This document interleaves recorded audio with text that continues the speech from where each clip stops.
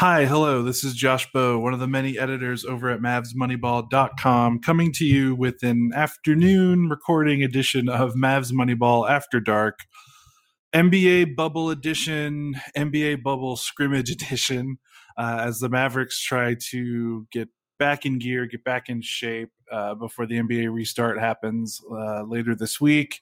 The Mavericks play the Indiana Pacers this afternoon. They lost 118-111. I'm here with one of our new staffers, Ryan Mainville. Ryan, thanks for coming on. And just what were your kind of overall thoughts from this scrimmage? Yeah, well, thanks for having me on, Josh. It's good to be watching basketball again. That first quarter, the Mavericks looked really, really strong. They scored 37 points. That was led by Luka and, of course, Curry, who looked sharp again. Their offense looked really good, really fluid. They were making really nice passes.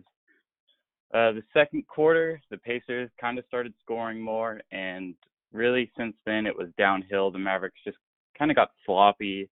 That can be expected, though, when you're running a completely different rotation outside of your starters.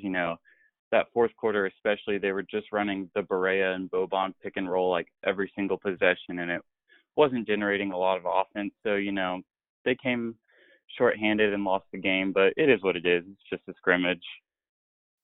Yeah, it's hard to take any big key themes away from these scrimmages, knowing that these guys are playing their first, meaningful NBA type basketball for the first time in almost 4 months, basically. These guys are just trying to get their bodies in shape. They're probably trying not to get hurt, not trying not to push things too hard, but they're also trying to balance that by trying to get ready for this very unique restart that's going to be happening in a couple days. For me, yeah, I kind of agree with everything you said. That first quarter was great. Might have been, the best they've looked in these two scrimmage games so far. The offense was pristine. They hit 12 3-pointers in the first half. They were really, like, it looked like at one point they were about to run away with this game. I think they got like a double-digit lead sometime early in the second quarter. Well, they had a double-digit lead then in the first quarter, and they kind of extended it to like 12, 13, 14, 15, somewhere in that range. I can't remember off the top of my head, but I thought that they were on their way to almost a blowout. They were just, the offense was looking so good, and they were hitting threes so well. And yeah, the end of the first half and that third quarter was just a giant buzzsaw. I don't know how to feel about this, but the Mavericks main rotation players, they've played these two scrimmage games, both of them against playoff teams, the Lakers and the Pacers. And for the most part, the main rotation guys, before it kind of got into the fourth quarter where it was kind of, quote unquote, kind of like garbage time, just kind of end of the bench guys playing. When you consider the main rotation guys' minutes in these two scrimmage games, the Mavericks have lost those minutes for the most part. Against the Pacers tonight or this afternoon, really, every starter except for Maxi Kleber was a negative and plus minus. That was mostly true in the Lakers game where they basically got outplayed the entire first half, which was, again, mostly the main rotation guys playing. So I don't know how to feel because it's scrimmage games, and it's scrimmage games in the weirdest scenario that these guys have never been in. But, like, I don't know. It's just maybe not the best omen as these games are about to start up soon. I mean, Ryan, do you see that, or do you have any thoughts on that, or am I kind of thinking too much into two relatively meaningless games? Yeah, so it's been difficult for me because I'm trying to watch these games with the lens of don't overreact. Like it's just practice. And so like today, like I've been trying to watch like things that will translate well, like in the actual seeding games. And something I saw was the pick and pop game with Kleba just working really well. Like he made four threes tonight. And if that's something that he can do consistently in the next like 8 games that actually count, it's going to be a problem. But then there are also things that I'm like, have me feeling a little nervous. And a big part of that is Hardaway Jr. and the way that he's been shooting so far. He's under 30% on all field goals so far in Orlando, and he's only shooting 36% on threes.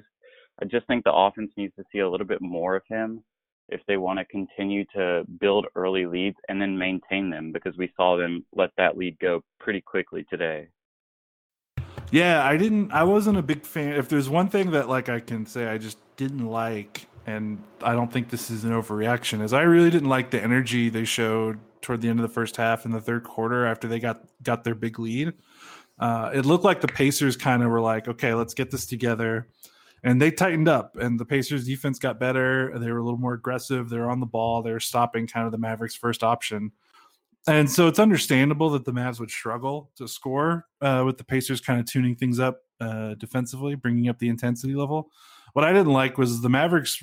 It wasn't the fact that they didn't score; it was the fact that it was like kind of over after that. Like there was no real adjustment from the Mavericks. They kind of just bogged down, didn't really readjust, didn't really match that intensity level, and the energy just felt off in that third quarter. Like it was kind of like it felt over. Like it felt like the game was over, even though there was, Yeah. like 20 something 20 minutes left of game time. So I didn't like that. I didn't like how it kind of felt like once the Pacers brought up the energy level, brought up the intensity, the Mavericks just kind of, I don't know. I don't want to say like raise the white flag, but they just kind of backed off and they didn't really match it, and that was a little disheartening. And yeah, what you're saying about Tim Hardaway Jr. I mean, I think you've written about it.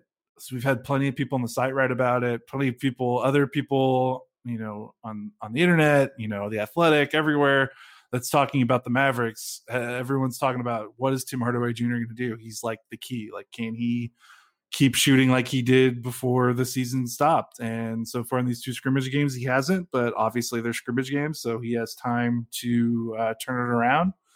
The weird thing about today's game against the Pacers, he had a lot of one-on-one isolation shots. I mean, he was 2-11 from the field, but he didn't take a ton of spot up looks. A lot of off the dribble, a lot of isolation stuff, and that's not his game, and that's not what he should be doing for the Mavs. He should be mostly off screen, spotting up, attacking closeouts, and things like that. So that was kind of curious the way the Mavs kind of used him. Maybe credit the Pacers defense for forcing them into going that way, but yeah, he's got to shoot better.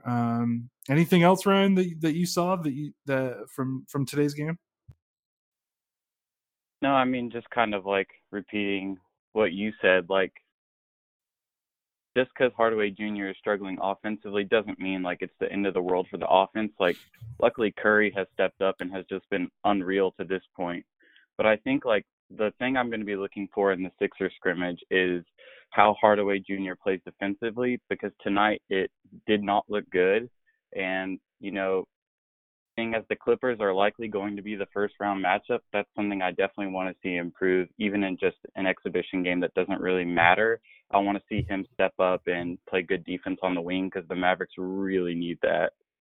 Yeah, it kind of felt like without Kristaps in this game, and oh yeah, and we need to mention, Kristaps Porzingis didn't play because he missed one of his daily COVID tests. I believe it was either I think he missed his test yesterday, and It was yesterday. Yeah. right. So all the NBA players are required to get daily tests. And something that's kind of crazy is it makes sense, but I just didn't think it through that these guys are kind of responsible for keeping up with their daily testing. In my head, I just kind of imagine someone would be knocking on their door and being like, okay, time to test. Let's do this. Instead of like the players kind of having to do it on their own. But like, considering the amount of players and the staff that it would take to wrangle up all the players and do that, it would be impossible. So it makes sense that these guys have to do it on their own. But yeah, that's just kind of crazy. So Kristaps didn't play. He has to do a quarantine. He has to do a test and test negative. So he should be able to go as long as no funny business happens between now and the next Sixers scrimmage. But yeah, I'm kind of with you on the defense. Hardaway had a bad beat. Someone beat him on a backdoor cut. Off ball aloofness has kind of been something that's dogged him his whole career. It's dogged him this season. And watching Dorian Finney-Smith try to play defense without Kristaps felt like a guy kind of like spinning plates or juggling. Like he had to do everything. He was Kirk mentioned this to me. I think he said in our Slack, he has to switch everywhere. He has to cover so many spots. Like when you look at the Mavericks roster without Kristaps, it's basically Dorian and Maxey as the real, defenders, with DeLon Wright coming off the bench. But like Dorian in that starting lineup without Kristaps just has to do so much work on the defensive end. So Yeah, that's going to be an issue, and I know Rick Carlisle talked about in practices leading up to the scrimmages how defense is a priority, and we haven't really seen the fruits of that. But I don't know, like you just look at the roster, and there's just not a lot of good defenders on the roster between Hardaway Jr. and Luca. And Seth can be an okay defender, but just because of his size, sometimes he can be a little overmatched. Barea has to play minutes. Justin Jackson is inconsistent on that end. Um, DeLon Wright has great moments, but he's also had kind of an up and down season defensively in some aspects. So it's just tough when you don't have the horses to play. They can drill it all they want, but you can't change. I don't think they can change bad or average defenders into great ones over the course of a month restart training camp. So we'll see. But yeah, I'm with you on that. Bouncing off of that, Boban had another really good box score game.